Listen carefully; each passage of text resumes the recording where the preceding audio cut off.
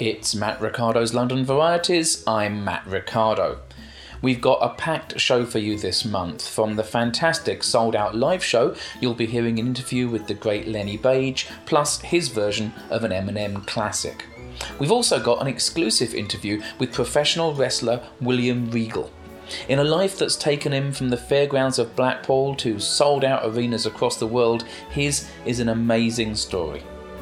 But we're going to start with, well, me actually.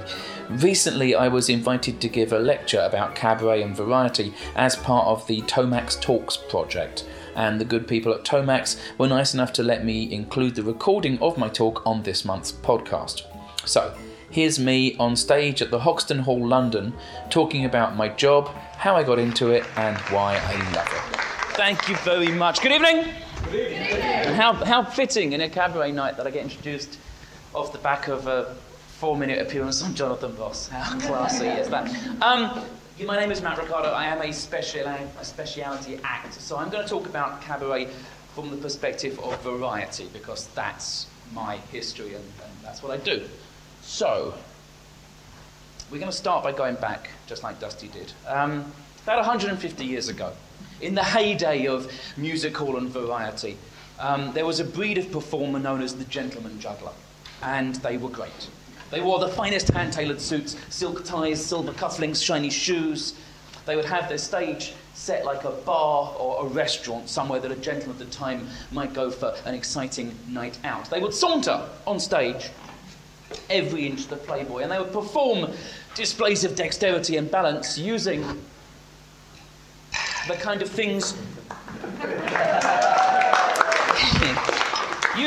things you might find in a bar or a restaurant. They were cool, they were clever, they were charismatic, and they used to headline places like this. So, 20-something years ago, when the teenage me was sitting at his desk at Enfield Grammar School, North London, I was encouraged to consider my future. I was told it was time to think about what I might do with the rest of my life, and to help me with this, I was given a form. And printed at the top of the form, in block letters, were the words Jig Cal. Jig Cal. Job, idea, information, generator, computer-aided learning. Jig Cal. The principle was simple. I would fill out the form. I would tell the form my likes, my dislikes, my hobbies, my interests, my academic strengths and weaknesses. The form would then be sent away to a computer in Oxford, where there was the only computer at the time, which would then tell me my perfect job. So we all filled in the forms, we gave them to our teacher, and we forgot about them. Until a couple of months later, a small brown envelope was dropped onto my desk in front of me, inside of which were my 2 mathematically perfect jobs. Number 1, social worker. Number 2, undertaker. Strangely, I was not particularly enamoured with either of these 2 occupatory choices, so after a little thought, a little pondering, a little fantasising, I came up with my 3rd option, gentleman juggler. Now, bear in mind, at this point, I didn't own a suit and I couldn't juggle. But when you're young, you just need something that you can close your eyes and think about, and when you think about it, it makes you happy. And God knows why, but for some reason, that was mine. That's what I had found, and it made me happy. So I started practicing. 1 month, I could juggle. 6 months, I could ride a unicycle. A year, I could balance stuff on my face and pull tablecloths. 2 years, I was ready to work, mainly because I'd been kicked off the dole. Every Thursday, down to the dole office on the unicycle. Embarrassing, but also kind of great, but mainly embarrassing. So I'm in my late teens. I'm ready to work. Where do I work? I started my career the same place that virtually everyone of my generation who does the kind of crap that I do starts their career, on the street as a street performer. Street performing is the single most honest, pure and beautiful form of theatre you will ever see. For more than a decade, I made my entire income from the voluntary donations of people who had already seen my show. They could have walked away. But enough of them didn't. Enough of them chose to give me money that I could pay the rent for 10, 15 years. That's an amazing business model. You could go on Dragon's Den and pitch that to the dragons. They would literally queue up to punch you in the cock. But they would be wrong. It works. It's worked for hundreds of years, thousands of years. It has worked. But as an art form, street performing doesn't encourage subtlety. It's a little stagnant. It's not a real career ladder thing. You need to work elsewhere. So after about a decade of that, I thought to myself, okay, I'm okay. I've overcome my crippling shyness. I can do this stuff in front of people now. And I know what I'm doing to an extent. Where can I work? Where in the late 80s, early 90s does a juggler work these days? Local councils. Local councils book street performers to do shows in shopping centres. 4 shows a day, performing to suspicious parents who gulp at you and naturally assume that you're some kind of paedophile, but are nevertheless happy to leave their screaming children in your front row for the whole day. No. Butlins. Oh, I play Butlins. And Pontins and the Haven Holiday Camp Network. An hour on stage. Imagine me on stage for an hour. That's bad enough. In a kind of club the size and shape of an aircraft hangar, and you spend the entire show attempting to discourage drunk teenagers from coming up on stage to steal your props just so they can go back into the audience and throw them at you. Yes, it did happen. Comedy clubs, the burgeoning late 80s comedy club industry you would think would be perfect. Comedy clubs where the stand-up comedians see you as a second-class citizen because you commit the cardinal sin of being as funny as they are and doing something else at the same time. No. Oh, German variety theatres. Dusty was talking about the great history of variety in Europe. German variety theatres, a beautiful, rich history of variety and cabaret in these beautiful theatres run by idiot accountants and patronised almost entirely by the German equivalent of Daily Mail readers. I'm going to say that again, the German equivalent of Daily Mail readers. No. Cruise ships, which are great if your idea of fun is being trapped in the middle of the ocean on a prison made out of glass and marble with 3,500 cunts. So now we're fast forwarding, it's a decade later, and I've worked in all those places. 100 years after Titanic. 100 years after Titanic sank. The main tragedy of which was a juggler went down.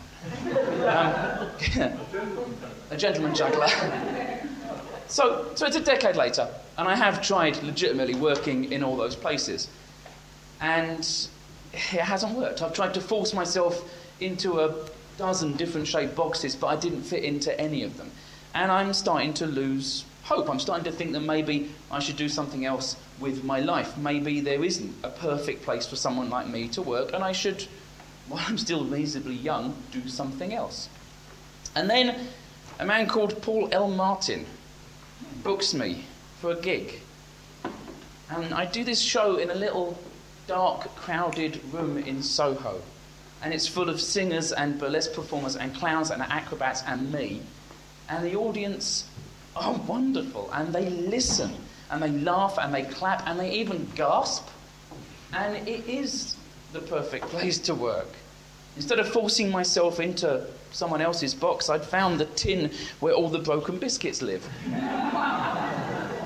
And that's where I work now. Bills, rooms like that, shows like that, sharing bills with people like tonight that I respect, people that I love, people whose acts I will watch from the wings on those rare occasions when the venue has wings.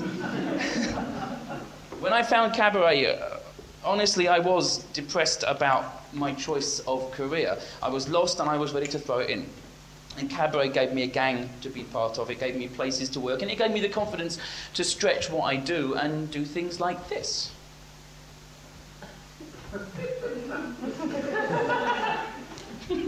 So, now I'm middle-aged, and when you're middle-aged, you start to think about death. No, it's not going to take a weird turn, it's okay. But you start to think about what you're going to leave. You start to think about, what you leave behind you. And that was a puzzle for me. I kind of struggled with this for a while because if you're, for example, if you're a songwriter, you leave behind songs.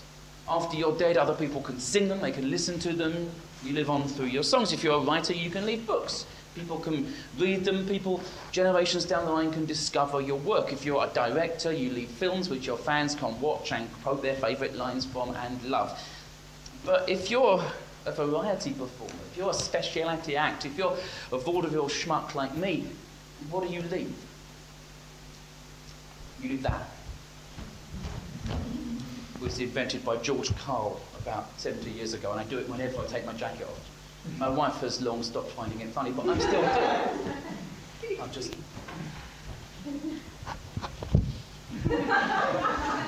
Every day, whenever I take a jacket off. That's what you leave. You leave shtick, bits of business. When I was a kid, my dad taught me how to do that. He didn't know I was going to use it on stage. He just told me because it's a thing that he did, and I think maybe his dad taught him. And that's what you leave. Shtick, bits of business, routines, tricks, gags that have been passed down from performer to performer, generation to generation, like the fragile heirlooms they are, kept alive just by schmucks doing them for a cheap laugh like I just did. Some of the things that I do in my act have been through the hands of at least a dozen other jugglers, stretching back generations and generations before I found them. It's my job to find them, to give them a polish, take care of them, maybe put a twist on them, and then hand them down to the next person. It's a beautiful thing to be part of. And I'm going to finish my brief time with you this evening by giving you an example of this. Now, do we have this film ready to be shown? Okay, that's Lou Hoffman. He first started performing this trick in about 1930. The ToMax Orchestra. There we go. That's W.C. Fields, who you know as a film star, but of course he was a juggler before he was a film star.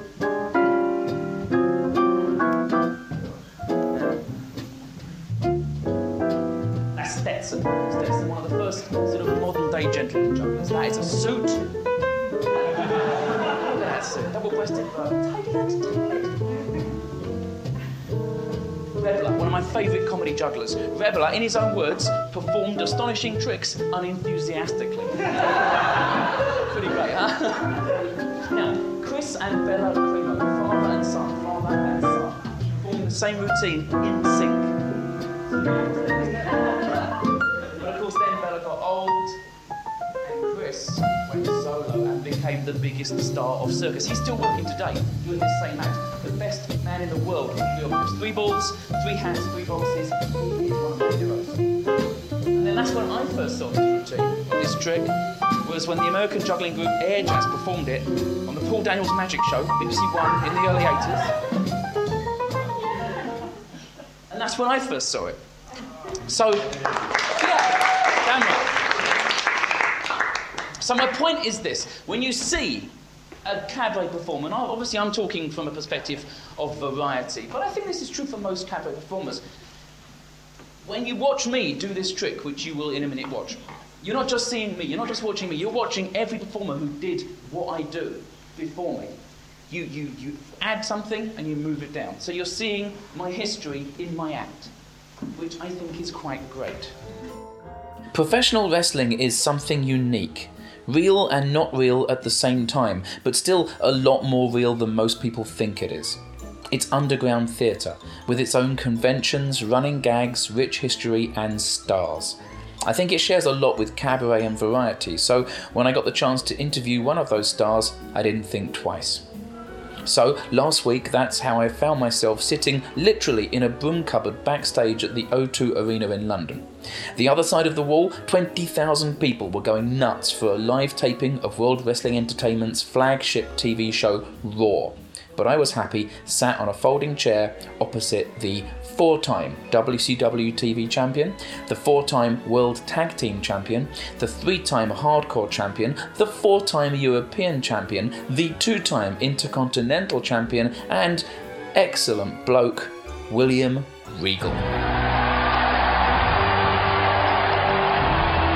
opponent, from Blackpool, England, weighing 243 pounds, William but you started really young. Yes. I started when I was 15. I always wanted to be a wrestler. The first memories I have, I tell this story all the time, but things I can remember the most from being a kid was wrestling, Slade, that show, The Comedians, and Charlie Caroli. I don't think in my book I ever mentioned Charlie Caroli, but it was a big thing that I sort of remember a lot when I was a kid. And I always wanted to be a wrestler, or a clown, or a comedian, and I say this all the time, but I get to do all three now, which is very, very grateful that I do. So I constantly wanted to be a wrestler, and I thought, well, anything to get there, but I didn't know how. Well, when I was 15, I started, I'm not from Blackpool, I'm from a little village called Cotswold in Staffordshire. My local wrestling hall was Wolverhampton Civic Hall, which was also a great concert venue when in my teenage years for a lot of great bands and stuff. But I used to go to Blackpool every weekend, and the long story is that I think I was 7 or 8, and I remember walking around the opening, the big white tower building at the front of the Pleasure Beach as you walk in there, the casino building, and I saw this row of wrestlers. Now I'd seen wrestling on TV, and I'd been to lots of shows. I was great that my dad used to take me every 2 weeks to Wolverhampton Civic. That was all televised wrestlers from that time period. And I walked around this corner, and there was a Viking stood there, and a Red Indian, and a man in a mask, and a couple of ladies, and a dwarf, and a fellow with a microphone challenging people out of the crowd, and I thought, this is it. This is what I want to do.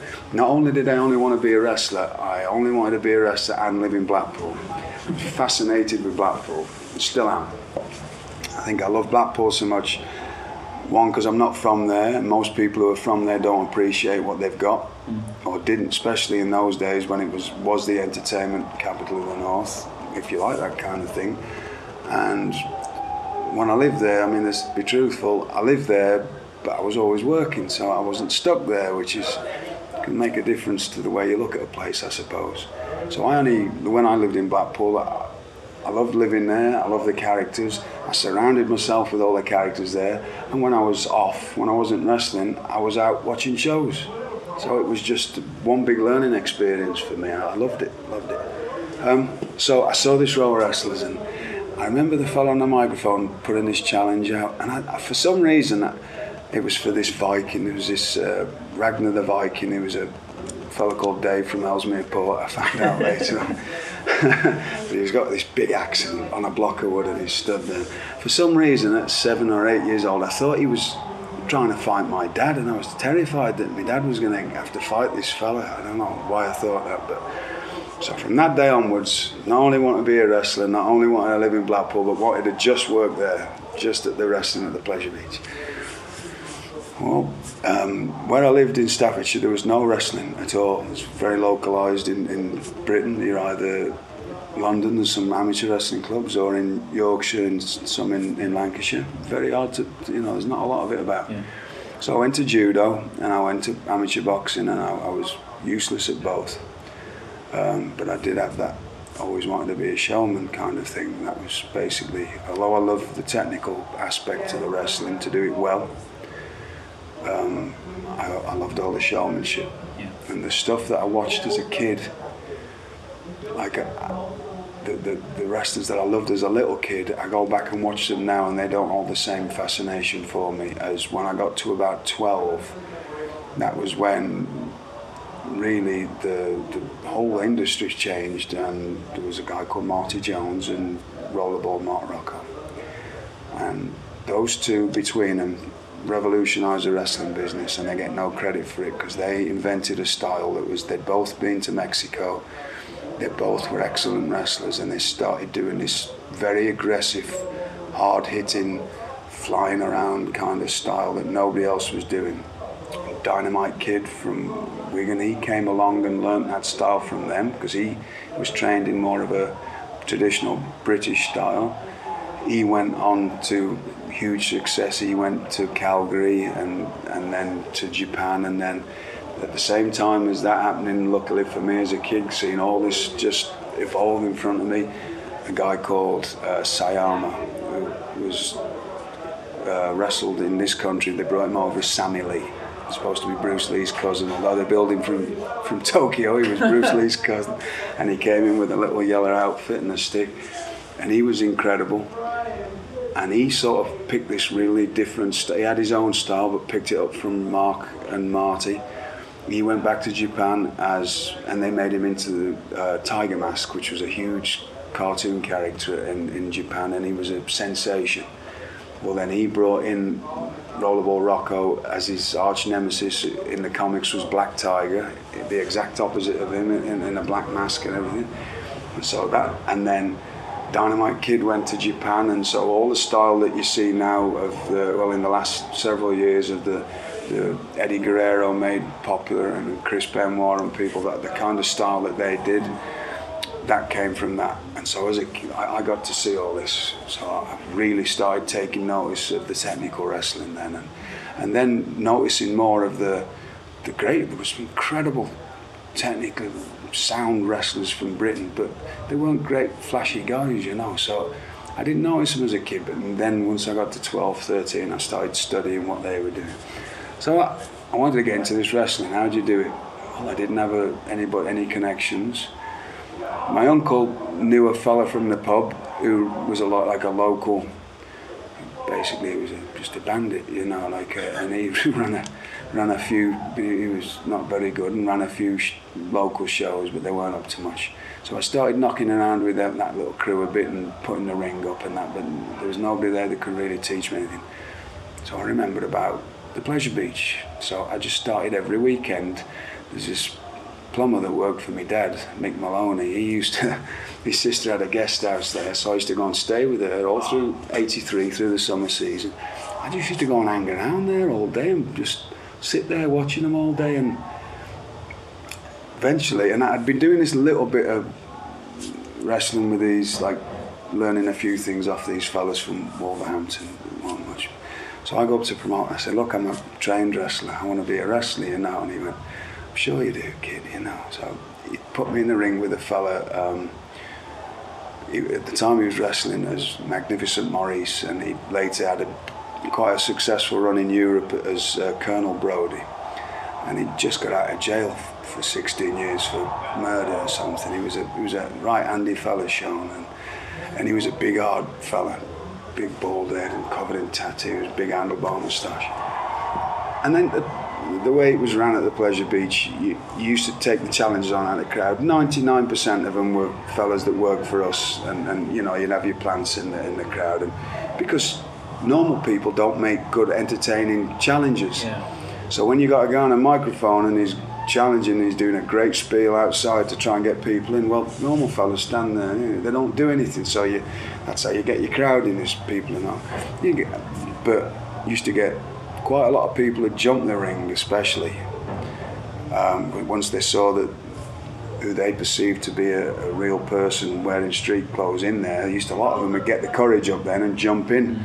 And I'd seen this fella just muller people, proper hospital ambulance carrying away.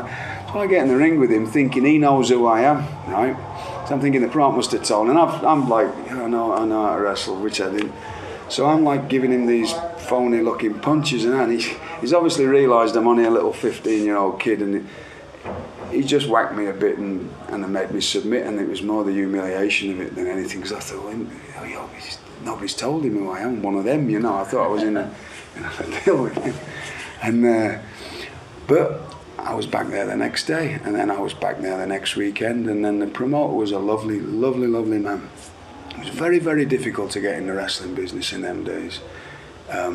You either had a family member in it, or you were an amateur wrestler or an amateur boxer or something, and usually a very good one. This fella would give you an opportunity.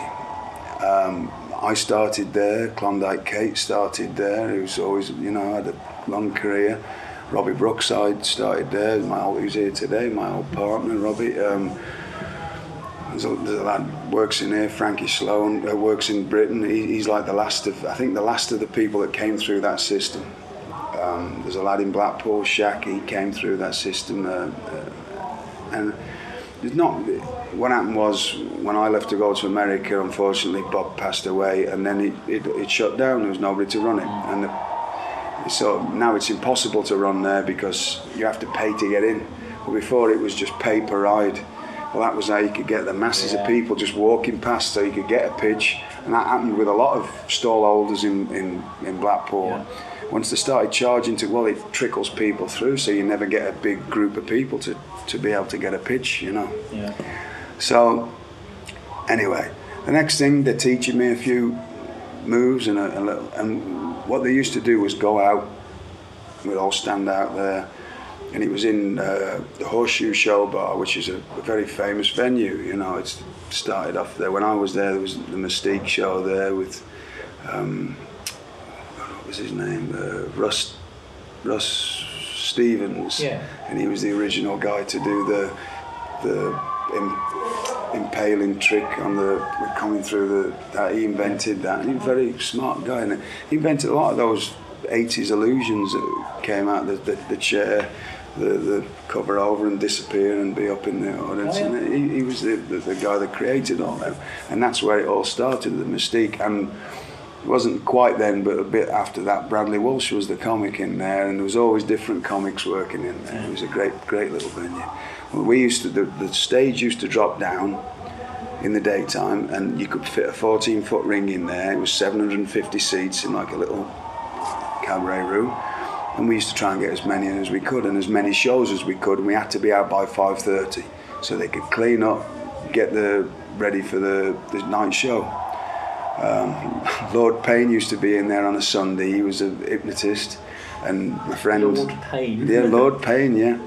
My friend Ken Webster does it now. He's been doing it for 21 years. He does Saturday nights in there. If you ever get the chance to go and see him, he's magic.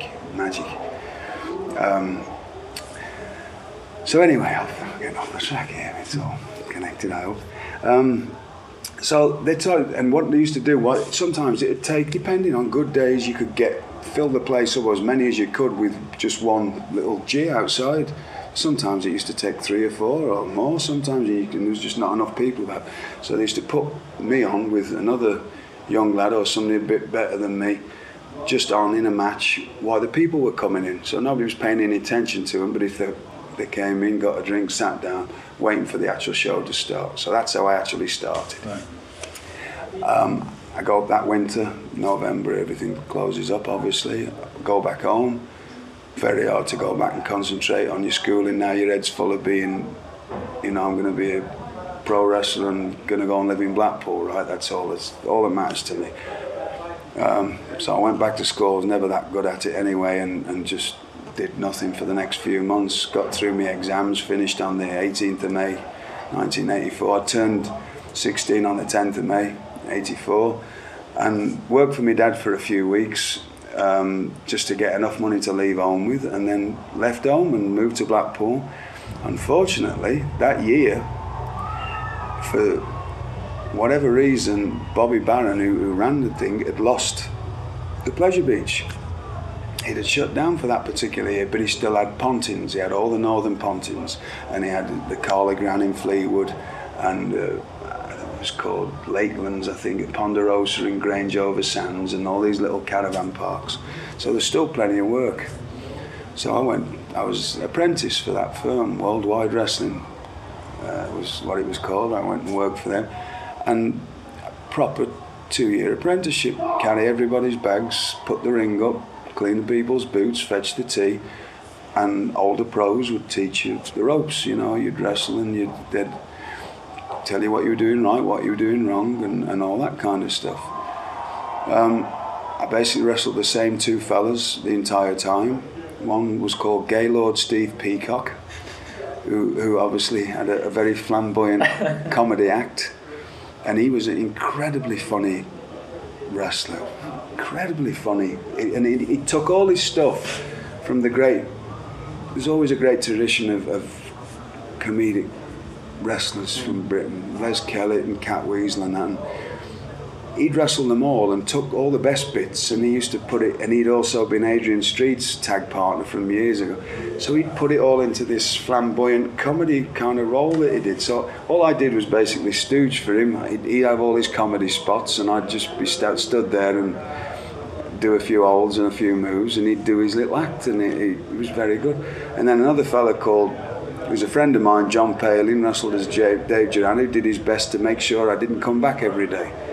Because it was, like I say, I'm not just exaggerating this was a hard game to be in, and they expected if you were in it, you had to be an hard fella to stay in it, because there was only so many spots, and he did his best to put me off every day, and beat me up, and did what he had to do, and I don't hold it. It may sound like I hold it, but I absolutely don't. I wouldn't want to see anybody go through it, but it made me what I am, and he didn't do it. Once I got to 18, he explained it to me, we got on great and everything. He was like, look, it's like you say, you've earned your spot now, everybody respects you, and they did.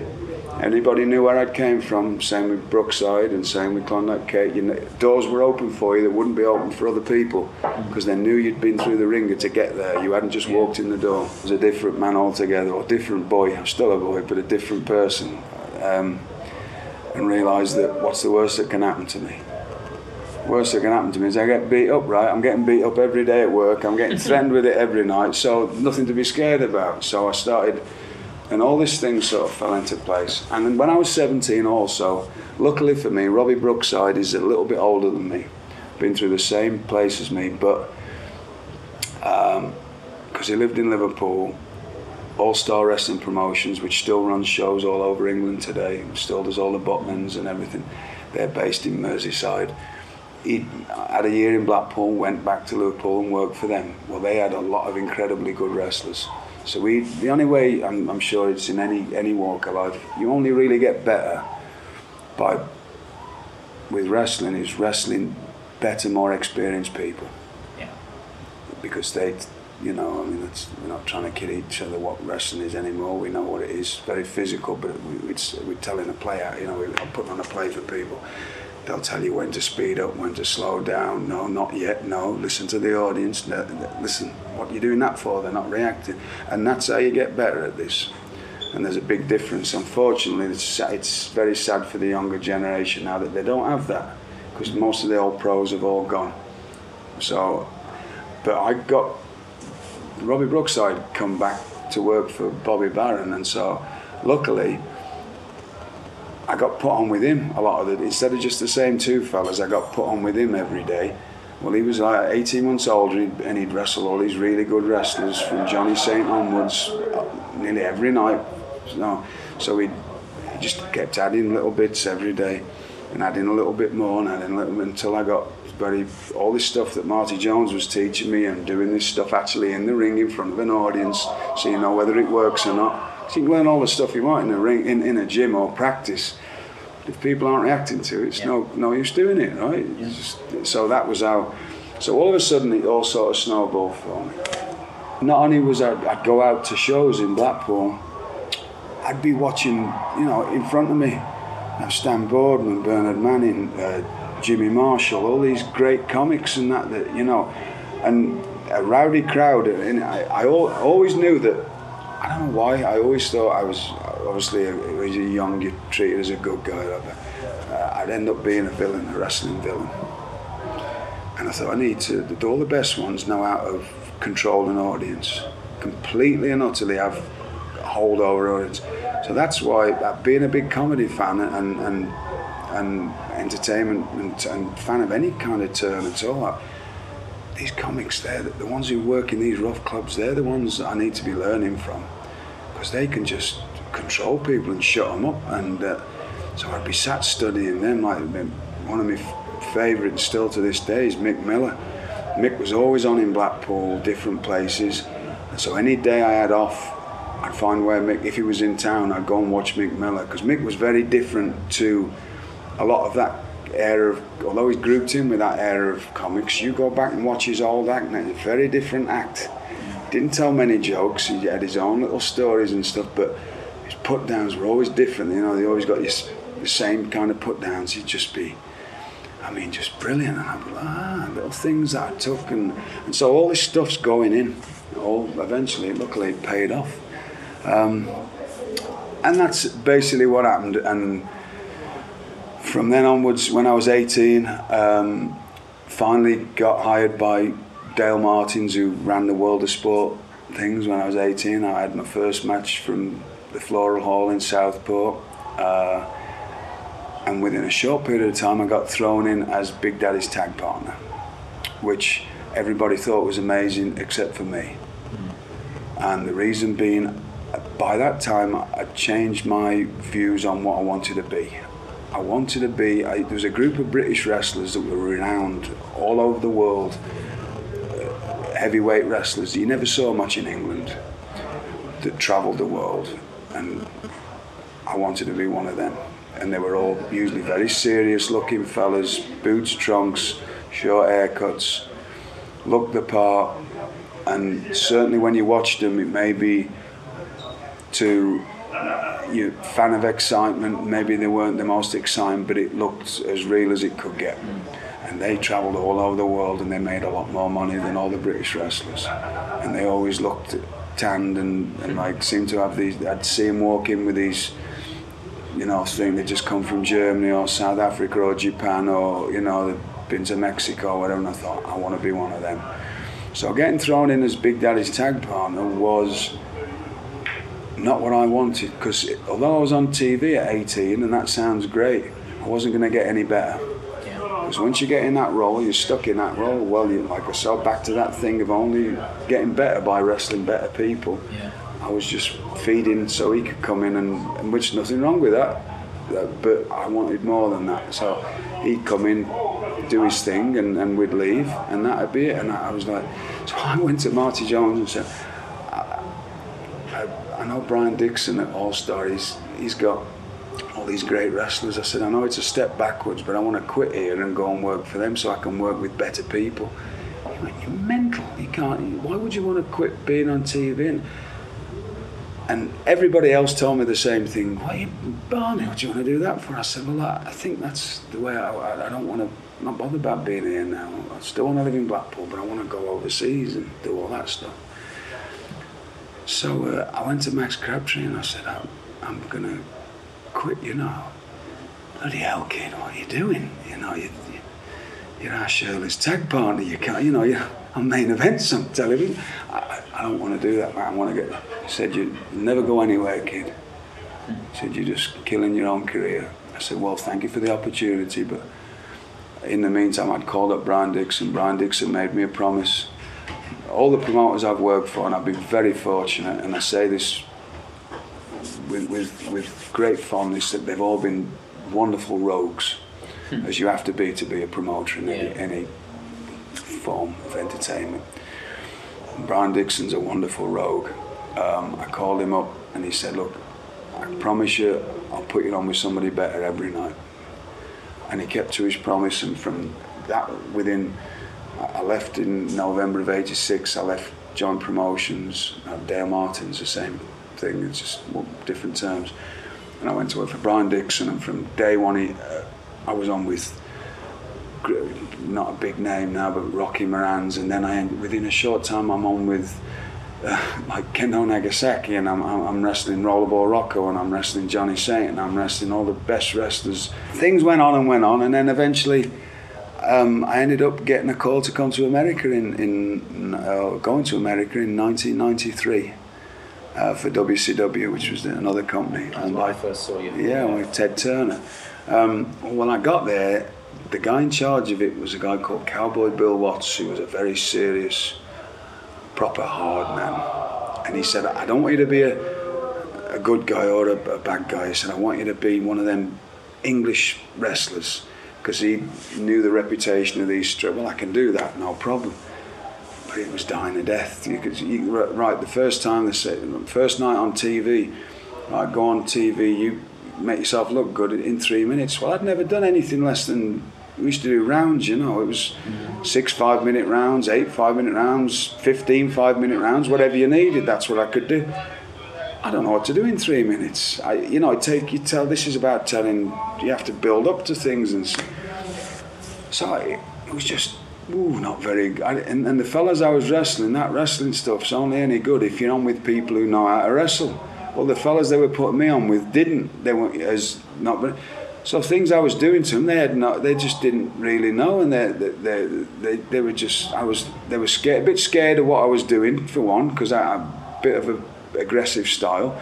So I was hitting them harder than they were used to being hit. I was doing things they were sort of cowering away from him, just looking awful.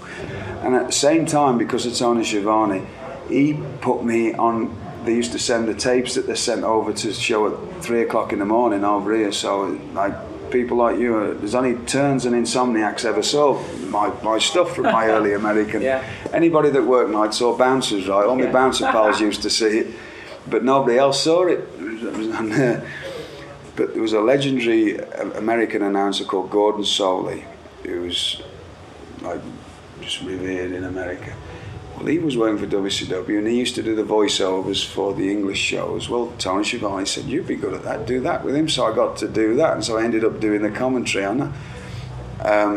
So I got to do little bits of this and just lots of lines I'd stolen from comics and stuff, which I still do to this day, and still, believe me, if any of them are listening or anybody's, they've never done it. It's always out of absolute, total, utter respect for everybody I do. And if I can give it on Twitter or anything, I always usually credit whoever it is if I throw a line in. Because if I don't know, I'll put, I don't know, but he's a great line or whatever. That's one of the things that I wanted to talk about, because I think that's really interesting from a personal point of view. Because you're saying that so much of what makes you great at what you do, and you are great at what you do, is the stuff, the influences you've taken from sort of British comedy and melded them with your wrestling training and created something unique. Yeah. And of course, I've just stolen tons of shit from you, because and your colleagues, because when I'm working a room in a club, I've learned how to sort of, it's that thing of turning heel on an audience a little bit, but doing it in such a way that they know it's okay. Yeah. And that's what makes it, isn't it? It's somehow, and I'm not even sure how I do it, but you do that magic thing where you can insult them as much as you like, and they hate you for it, but not really. And that's the magic. And whenever I do that, I've learned all of that. Not so much the techniques, but the feelings, the way you judge a crowd and when to do it and how to do it. I've learned that from watching wrestling. Well, see, I learned that from some wrestling, but also watching mostly comedians working to hostile crowds in Blackpool, and not the great shows, the peer shows and that, which I used to go and watch, because they're working to people who paid to go and see them in the first place. So they don't want to go in not liking it because they've spent. But if you're just a comic on in a club and you're interfering with somebody's drinking, you've got to know how to work. Like, I mean, I'm not going to get into any arguments about the rights and wrongs of Bernard Manning, but he was an absolute master at what he did. Absolutely. An absolute master. And I've seen him do some of somebody say something and you're waiting for some great line, and he's just looked over at somebody and said, "Shut up, you silly twat." And he's just, I'm like, who would think to see you waiting for some special line to come out and he's just cut him off with that silly, just insult him, and just everybody's laughed and shut him up. And you're thinking, I'm going to get some wonderful line here, and so he's going great putting, which I've seen him do over and over, but it's just enough of that, and if you looked at him, he was a little tubby fella. People were scared of him. Yeah. People were scared to death of him. All the other comics were scared of him. Yeah. If you look at him, why are they scared of him for? But in a room full of, several hundred nasty, horrible drunks were terrified of him. He could look at them, pierce them with his eyes, and just shut them up instantly, better than anybody I've ever seen. Mick Miller's excellent at that. He's just great at that. So there was a time, there was none of we get to this when we're in the sports entertainment here and now, but there was a time when wrestling wasn't that, and as a bad guy, people truly hated you. A lot of people don't remember them days. I do, and I was part of it. When I first went to America, and after a few months of being just me, I thought, this isn't going to work. I've got to be this character that I've been envisioning for years. Bring all these aspects, because I know if it makes me laugh or it is entertaining, or people, if First of all, I knew anybody in England sees it, they'll be along for the ride in it. So it's one big in-joke, and which is this carry-on thing. But everybody else is going to hate me for it, but truly hate you. And you can't be frightened. It's a scary thing to do. I've always kept my life outside of wrestling very low key. I don't tell anybody what I do, because I know, being the son of, I've got 3 sons, being William Regal's son is not very cool. If you were John Cena's son, it's cool to go to school and say that. If you go to school and kids find out you're William Regal, I've had, and this is the truth, I wrestled a match with Larry Zbyszko in Jacksonville Coliseum, and this is how bad it used to be. People hated me so much. I came out the ring and I'm doing my thing. They're just this stereotypical English thing. This is 1994. On the old Coliseum, it's gone now. There was an American flag hanging on the wall. You had to go on the stage, and then the stage led off into dressing rooms. I put my hand, I was going to pull the flag off and throw it on the floor and stamp on it. And as soon as I put my hand on it, a gun went straight into my forehead. Oh, God. And it was a policeman who was stood on the side of the stage. He stuck a gun pointed right at my head, and he said, "I suggest you don't do that, sir." I said, "I think you're right, officer." And I just went completely out of character and just walked straight off the stage. That's how I came out the back of in Macon, Georgia. This is how much those, they call them rednecks, but the southern people in England, I made them hate me so much when I first was doing that Lord Steve. And if the ones who don't know, the first character, I made myself into a moody nobleman. I was Lord Stephen Regal. Because my original name was Steve Regal. I came out the back and I just bought my first decent car that I could afford to buy when I got there, which was a second-hand Mercedes. I came back with 6 fellas kicking all the panels in and dripping the wing mirrors.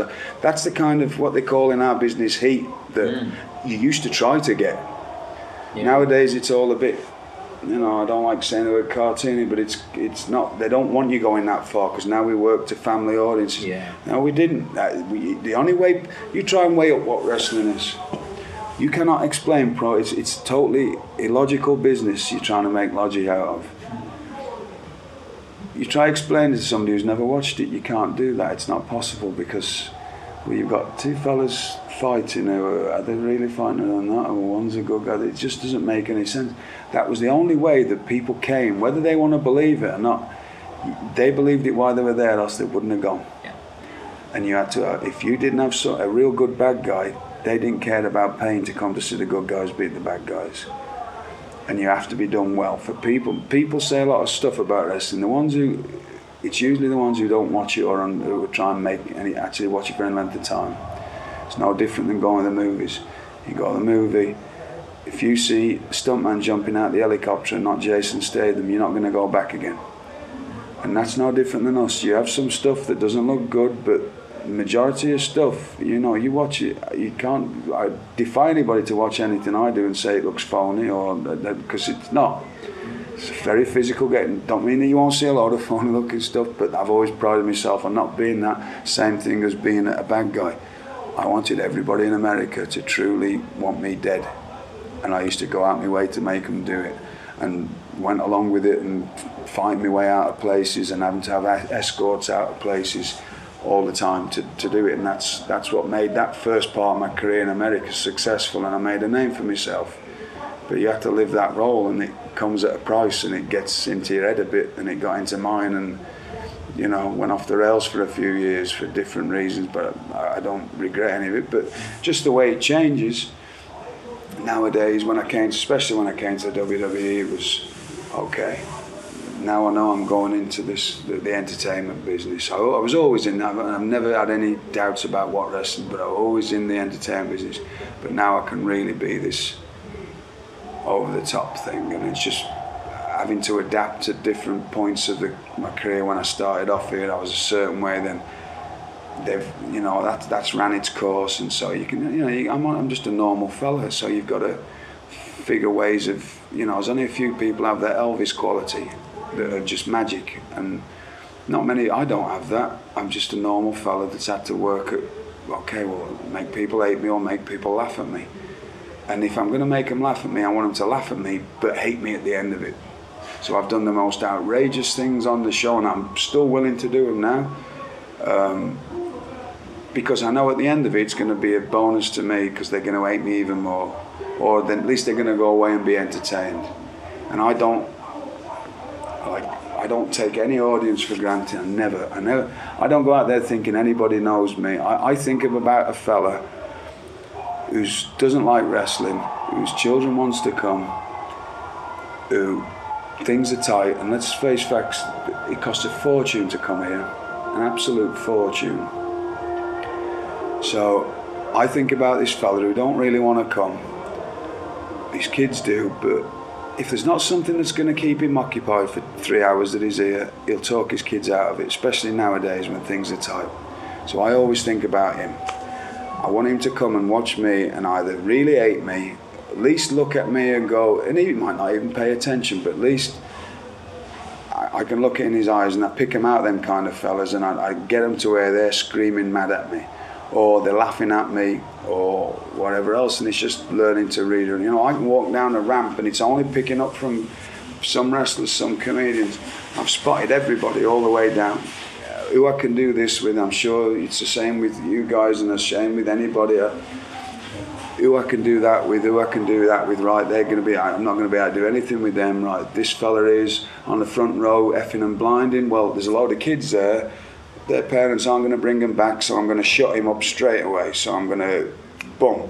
And I've got over the years, I used to do it verbally. I pride myself now, because I've always wanted to be different, just by doing it with looks. And usually I'll just look at him and slowly chew my bottom lip and make the call sign or something, and then everybody's laughing at him, so that shuts him up. But they all think they're laughing at him with me, but then I'll just snarl at them and they'll start booing me again, and that's how I sort of work to. And now I've got to the last couple of years where I've sort of reinvented myself again as this this old rogue, I mean, and all these little comedy things, I do a bit more of them, and people are sort of, even in America or whatever, they're sort of more, I'm letting them in on the, you're along for the ride with me here, but when things turn serious, they turn serious, but otherwise, and I've started doing a bit of commentating on, and it's just ridiculous nonsense, and making stuff up and taking lines, or a lot of the times I'm sat there thinking, what would Les Dawson say? and I remember one little routine of his, and I'll take one little saying and I'll add to it, or I'll take it, or just, and nobody in America understands it at all. But it's just different to them, so they listen to it all around, and basically the show that I'm on at the moment, it only gets seen on the internet in America, but it gets seen around the rest of the world on regular TV. Yeah. So I work, I'm thinking, well, all the people in England get, or hopefully get this, Australia, Canada, because they've all had that influence growing up. And I got it's just a different way of me adapting to move forward, because I don't want to wrestle as much anymore, because I want to just pick my spots, like I'm on this tour now. And you can only do, I've had a long career at this, and it's demanded physically, man. There's not many people who wrestled as long as me. Actually, as long as me.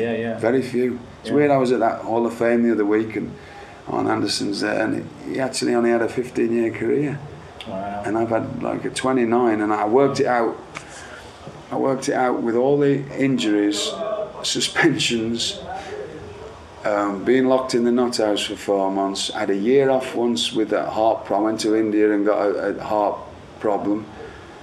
I've had 2.5 years off out of 29 and worked a full schedule.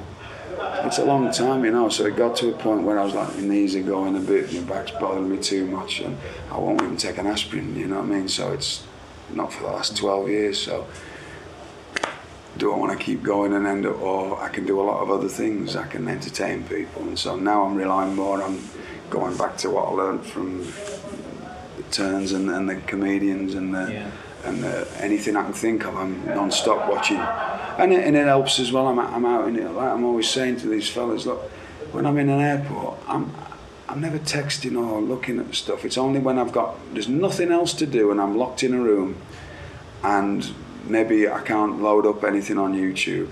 that I ever go on Twitter or go on anything else. So I do have to keep that up a bit. Like since the company made me get one of them, and it's been great. I got in contact with youth. It's been wonderful. You're really good on Twitter. But it's I don't talk about wrestling really. No. It's about things that interest me. We'll talk about British comedy, Northern soul, or British culture things, and obscure little things, and lizards and stuff. That's my other hobby. I keep lizards and stuff. So it's. And if they ask me to put the odd thing out about on wrestling, to advertise something, I will. But mostly it's not. It's maybe old British wrestling, but it's all British cultural stuff from 60s and through the 80s. But I'm constantly watching people. It's like a lot of the little tricks I've got of how to make people mad at me. I'm sat in airports or anywhere, and I'm making mental notes. Why do I want to go and punch that fella in the face? Why is it but I do that, and I think as soon as I've done it, I'm making a mental note. It's because he's doing that, right? That's in the act there. Next time I get the chance, I'm going to go out and I'm going to try that look, or I'm going to try that certain way expression he's just pulled. And if I do it enough and it gets enough reactions, it stays in the act, and if I don't, it's out. Yeah. If I hear somebody say something in a certain way, right, I'm going to try that if it works. And that's the way, over years, you sort of build up, like, I've not got one on today, but usually any shirt, if I'm ever on camera, I work on a 1% basis of trying to make yourself different. I have W Regal just embroidered on my shirts. Oh, nice. The only reason, because I've sat next to so many businessmen on planes, it was about 15 years ago this finally sunk in, and I've looked at them with the monogram shirts and I thought, I just want to elbow you right in the mouth. Ah, that's such a good detail. Just punch you right in the face. and I thought, right, that's it. And it's always them fellas that have the Stan Ogden trousers up around the neck, and they got the monogram. So all the shirts went the next day. All the shirts went to the tailors. If just one person, they notice that on camera when I'm doing a thing, and they go, "What a prick." That's great. And then he tells 10 people, and if everything's like that, one little detail of. One, like, and if you, like with you, I'm sure, and I do it for people that, like, Robbie Brookside's my key thing, and what did you see in it? Well, I saw a bit of Larry Grayson, I saw a bit of this, a bit of Ronnie Barker and he's that good at it, and that's how much it was from such and such a sketch, or, you know what I mean, or a little bit from this, or a bit from that, and that's how it's like the act has evolved, and it's never ending. It's never stop. No, of course. Never stop trying to look for these things, I think people that don't watch wrestling, yes, would be pleasantly stunned that so much work and nuance goes into it, and I think that's where our two jobs are quite similar, especially when I was in the early part of my career when I was a street performer. For a good 10, 15 years, but it's the same as when you're at the pleasure beaches, gathering a crowd, it's the same skills. And for 10, 15 years, most of my income came from that, and it's people that just sort of know what it is. They go, okay, and I think when I tell someone that I used to be a street performer, they maybe think of someone with a chainsaw juggling, or maybe someone painted silver standing still on a crane, And it's the same with, I think, with wrestling. People that don't take the time to look at it, they kind of dismiss it as a lowbrow art form. But with both of our jobs, the more you look at it, the more it opens up, and you see that what's going on here is really high-level theatre. Yes. It's really, really clever. To be done well. And when it is done well, it's as moving and as affecting as anything else. Yes. There are moments that come to mind of my time watching wrestling. That I hold my hand up. I've cried watching wrestling. There's moments that make me just go, oh my God, just these beautiful moments. And of course, when you get people like you and amongst my other favourites, people like obviously Eddie Guerrero, who could mix the athleticism and the ass kicking with this real nice comedy flair, it's just something really special. Well, it is what it is, and anybody who, like I say, everybody watches for different things. Yeah. And some people just see this, and it's a shame that enough people in it don't have that kind of, it's a sad thing that not enough people that are in it take the time to learn all the detail stuff. Yeah. Because you get, and the days, I'm sure it is with your game, to make a career out of this now, you have to be good at it. To make a long career. Yeah. Anybody can come along for a few years, but it's a 60% different crew here than it was 2 years ago. Wow. But all the old, and I don't want to mean old by old pros, but the fellas who know, who've took the time, no different than young fellas, they can all learn it. The ones who, there's a good group ready to come through it, and there's some already here. Daniel Bryan just going in there, as you know. I mean, I've been with him since he was 18, but he went all around the world and learned everything he could, and picked everybody's brain. I sent him, you know, talk to this fella. He can help me with this, he can help me. When they get here on this big stage, then they can throw it all together. Yeah, it's like you cash it all in. You cash it all in, like nobody thought he could do this. Well, he's not going to be able to talk, he's not going to be able to do anything. He's magic. He's just so big. Just give him the opportunity, and he'll stay like that because he's got all those skills in the bank. And he's only just started drawing on them. People have no idea. Same with Seamus, another one. He's got that perfect. But he put his time in over here, and he's always trying. He never stops trying to get better.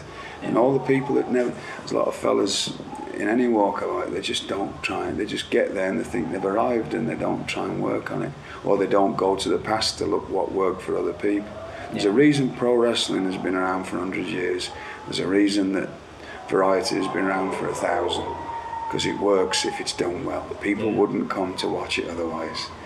And if you just go back and see what used to work and go back and, okay, especially with wrestling, if you go back for the American wrestlers, they used to, and the British ones, they used to fill the same buildings at least every 2 weeks through the winter season.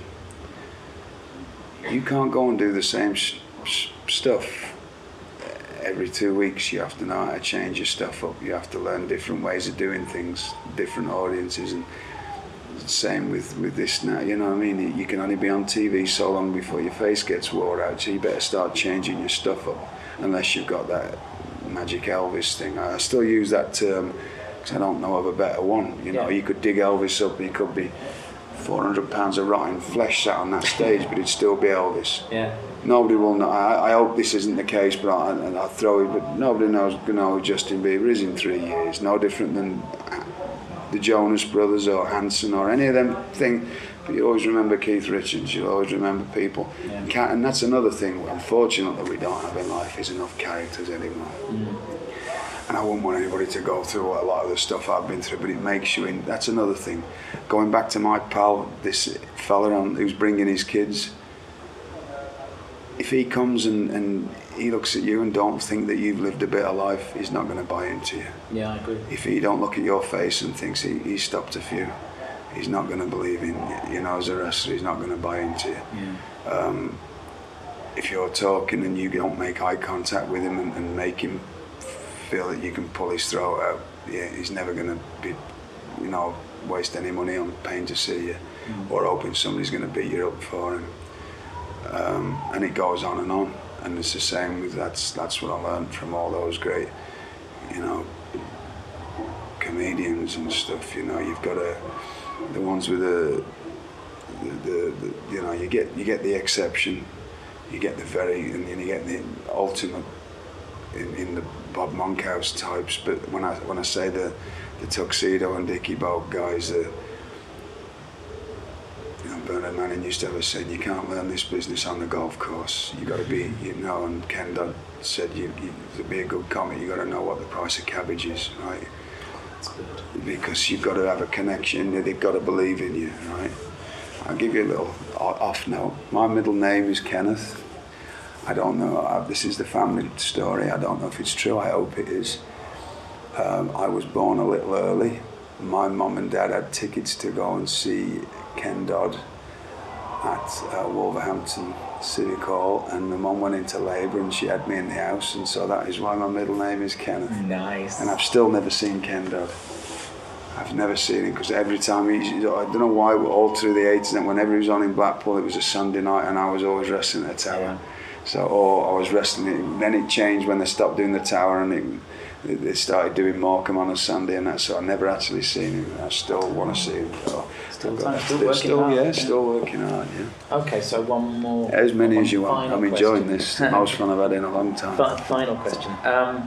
So, how do you think that the 15-year-old William Regal would feel about where you've ended up? Because all he wanted was to be around. Yeah, I'd have been happy with staying there. I truly at the time. So it's all been a bonus. How many people out there? I don't want to sound exotic, but I don't think there's a few shy of 20,000. 20,000 people. And this week it's been like that. Last night we do some big. This has been a big tour. Yeah. And tomorrow night you're in the ring. Tomorrow night I'm in the ring. Yeah, making it. This tour I've been wrestling. Country boy, they're going to go nuts, aren't they? Well, you never know. You never know, but I would like to think so. Fairly confident. Yeah, I mean Manchester the other night was a big night for me. And it's actually one of the few. I'm saying all this now, and yet anybody who's ever seen me in England, I suppose it's I don't know. You don't actually see the best of the character of William Regal. Because I'm always so humbled by the fact that people cheer for me. Because I've spent 19 years making people hate me, and they won't hear. Yeah. But it's not natural for me to try and to do anything. You know what I mean? That's the way I do things, is to make. So now I'm sort of bringing that and putting a comedy spin on it, and doing like a lot of cheating things that people are laughing. I'm pulling bad guy tricks on bad guys, and sort of bringing the fans in as part of that act as well. Eddie did a wonderful job of that, and so I'm just sort of getting. But I always especially when I had my family and one of my best friends there the other night, and I'm sort of getting my head down a bit. I'm a bit. I don't like going 100% all out as far as the showbiz stuff, but you'll probably see a bit more of that tomorrow night here, because I don't know anybody here. Cool. Well, I think we'll wrap it up. Well, thank you very much. It's been an absolute pleasure. Thank you so much, sir. All pleasure's all mine. Thank you. In our final segment this month, you're going to get a taste of the London Varieties live show. At the Bethnal Green Working Men's Club, we were joined by the legendary Lenny Beige, who shows us why he's still the king of light entertainment. Beautiful to be here. Bethnal Green Working Men's Club. The smell of the working man hanging heavy in the air. Or in today's political climate, the Bethnal Green Rarely Working Men's Club. My name is Lenny Beige. Of course it is, you know that. You probably don't, because you're a small, young boy. Hands up, a show of hands if you've seen Lenny Beige before. Quick show of hands. Few of you, unbelievable. It's incredible that you haven't seen me. I don't mean that as an insult, but I was on Celebrity Squares 16 times. 8 times in the middle square, under Sue Pollard, which is, frankly, in no position for any man to be in. I love to come back here to East London, because this is where I was born. I was conceived on the cobbles of the Brick Lane Market. You laugh, it's true. My father, Jaime Beigewitz, was the gusset king of Bow. And he used to have a pants for a penny stall on the Brick Lane Market. Pants! This is what he used to shout at the passers-by. And he died when I was quite young. Thanks for giggling. Your dad's dead. He died face down in a sun-blessed tray of crotchless camisole knickers. He was knickered out by the end of his life. He was a very dull man, though. He couldn't even entertain a doubt. He was that dull. When my father had a car accident, a near-fatal car accident, the whole of his life flashed before his eyes. He wasn't even in it. He was that dull. And so I was quite unwanted. It's unbelievable when you see this fine figure of a man, that I was so unwanted. But my earliest memory of my father was him throwing me in the air and walking away. They used to get another child to play me in home movies. I was that unwanted. My bath time toys were a toaster and a hairdryer.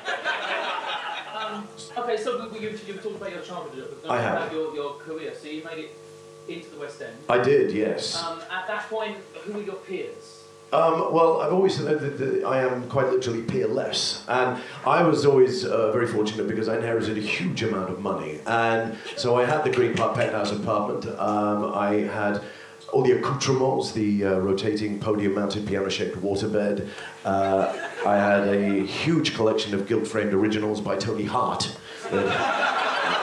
My favourite being a giant fluorescent orange mural of great Jews in history, which started with Moses and ended with me. And so I started, Sammy Davis, and Newley is my greatest hero, Anthony Newley. He's a father figure in my life, and he was born probably around the corner from here, in fact, around the corner. So those for me were the greats, But in London, when I started in the mid-90s, there was ourselves in Club Indigo and Club Montepulciano, and that was it,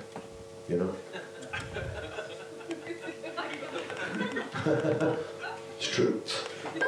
And your opinion, perhaps, on the current entertainment climate in the West End? The problem is, it's very expensive putting on these kind of shows, as you know, and you ain't going to be a millionaire from doing so. Let me break that news to you. I used to go and dine at Langan's, and Matt told me his excitement, and the reason he does the shows here is because of the Brick Lane Bagel Bakery. Yeah, food for under £1. And the sad thing is, it is an expensive thing to do, and it's an expensive thing to ask people to come out every week and do that. And obviously, it's slightly cheaper here, but in the West End, in the parking and everything else, it became prohibitively expensive. And I think that. It's not that there isn't a will for people to go out. It's just become a very harsh climate to do so. And venues want more money because gone are the days of being able to employ a house band and a legion of acts, and that's a real shame. So that's why these kind of grassrootsy places are much more important now. This is true. I don't want to open wounds, but when I first saw you, it was on television. Yeah, damn right it was. Damn right. Yeah, I haven't been on television for 12 years. Well, bitches. This is what I was going to maybe bring up, is that many of people with similarly sort of legendary status as yourself have turned up on TV talent shows. Yeah, I wouldn't do that. No, not a fan. Well, no, I think it's cheap entertainment for the masses. And there have always been talent shows. The problem is when they kind of permeate into newspapers as well, and it is free entertainment and it is exploitative. The great acts that we all know and love, most of them wouldn't go on talent shows because they don't need to go on talent shows. Do you know what I mean? And I think they have their place, but I don't think their place is as big as they've become. Yeah. So I noticed, being familiar as I am with your work, you don't just interpret classic standards. No. You embrace modern. I do. For me, because I have a son, Nathan, who is a loathsome piece of filth. He's a DJ, and I've listened to his radio show. There is no weather or no news. And it comes from a windowless basement in Dalston, and that's not what the Kid Jensen had in mind when he became a DJ. However, through him, I have been introduced to a variety of acts, and I see showbiz and I see talent, and I've worked with some incredible young artists that have gone on to be worldwide superstars, and the reason for that is they drink from the font of beige. It gives them the elixir of life and vitality, and that is why they keep coming back to my shows. This is why I brought you here. Thank you very much. Rub off on me, hopefully. It will. Not in a sexy way, but it will. So, I mean, again, I don't want to offend. Who's the next generation of Lenny Beige? Is there anyone who can take your mantle? No, there's very little space on the light entertainment step ladder, but there is space, and for me it is just about talent and about passion, and you've seen some incredible acts already on this show thus far. I mean, I think the boy with tape on his face is one of the finest acts I've ever seen. And so there will always be great acts like that, but then, what I do is I'm also a producer, I'm an impresario, so I'm slightly different. I stand on the fringes and in the wings as well as on the stage. And I like that kind of, like I said, I have many feathers in my cap, and I need to have that. I thrive on that. I thrive on show business. Yeah. Yeah. I think possibly, would you like to hear another song from there? Okay, now I will do one, and it's this I haven't done for many years, and I'm not going to say for good reason. But when I did this was a very, very big song in the hit parade, and I rewrote the lyrics, and I opened my 1999 Edinburgh show with this. But now you know a little bit about me. It seems only right that I do it. Forgive me if I don't remember all the words, but I'm pretty damn sure I will. You'll certainly know the tune. My name is. Hello. My name is Beige Lenny. Hello. My name is. You're never going to forget this, by the way. My name is Beige Lenny. Hello. It's Beige Lenny. Hello. You know, all of my life I wanted to be top of my profession. I made my debut aged 8 with a little sequin vest on. I needed to free myself of my East End ghetto roots. Was born with no shoes on. Look at my Gucci boots. One man said, "Give up, Lenny, you ain't got a hope in hell." Now he's got syphilis and he works a fairground carousel. I went in alone, I hitched a right at Ipswich. Then I met my first wife, I've since divorced that bitch. Every night after my shows there's a screaming gag of the fans, trying to pull at my slacks like a crazy John Inman. Frolicking around me like babbies on ecstasy. Can't wait to sit next to me, but who the juice, that's what vexes me. I live a life of champagne, cigars and caviar, driving around the Riviera in my open-top car. With the 8-track blazing, Sammy Davis sings a song I won't play any techno, can't be doing with Pete Tong. Hello, my name is Beige Lenny. Hello, my name is Beige Lenny. Hello, my name is Beige. Does this go anywhere behind here, or is it just a wall? Is it just a wall? Beautiful. But you know, I wanted to talk about my family in the middle of this rap. My professional life is marvelous. My home life is crap. Give me bagels, knishes, any Jewish food I'll nibble it. My mother made her millions from kosher chicken giblets. She became so insane, she's eating dog biscuits. I'd like to feed her pedigree chum, but I just won't risk it. And now she's got Alzheimer's, thinks her grandson's John Hurt. He's not, he's Nathan, a loathsome piece of dirt. That little boy's nothing like his father named Lenny. The little freak swallowed one ecstasy tabule too many. So I forked out cash for his rehabilitation, and the next thing I hear, he's doing crack in King's Cross Station. I wonder why my daughter can't find the right guy. She really is very beautiful, despite her lazy eye, but she could have eyes like Marty Feldman and I'd still love her. She didn't get her looks from me, they came from her mother.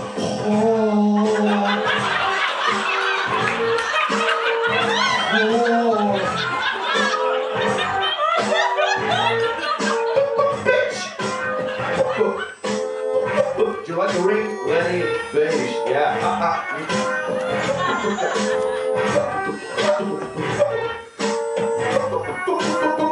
Hunts my tailor, his clothes are made to measure. My finger and my chinchilla briefs, their underpants to treasure. I've been around since the hippies wore flowers. Who the hell is this pretender that they're called Austin Powers? I come from a tribe, they called it the Chosen Few. Marvel Comics did a strip, they called it Lenny Super Jew. There was no entertainer that could pretend to be bigger. Go walk into Hamleys and buy my action figure. Harley floated like a butterfly, he stung like a bee. But I've got the tackle of an Arabian GG. I'm not so much round as positively spherical. That's me in a rap, I love you more than Rupert the Berricle. That's me in a rap. Sit back and watch the show. That took about 3 minutes. There's about half an hour left to go. Thank you, ladies and gentlemen. I've been Lenny Beige. Thank you. Thank you very much. Good night. Lenny Beige.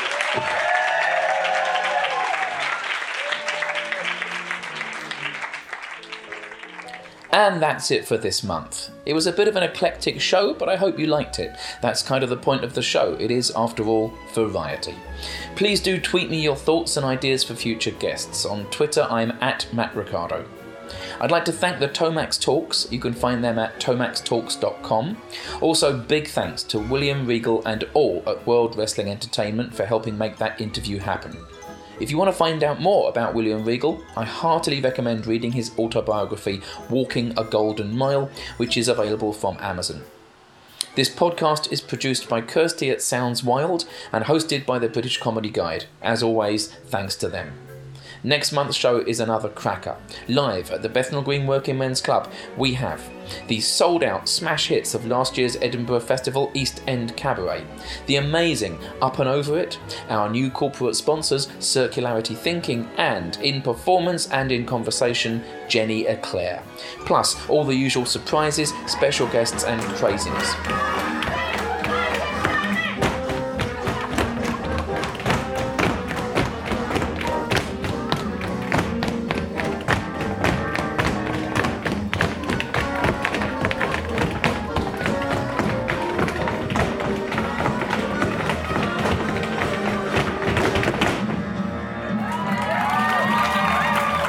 Thanks for listening.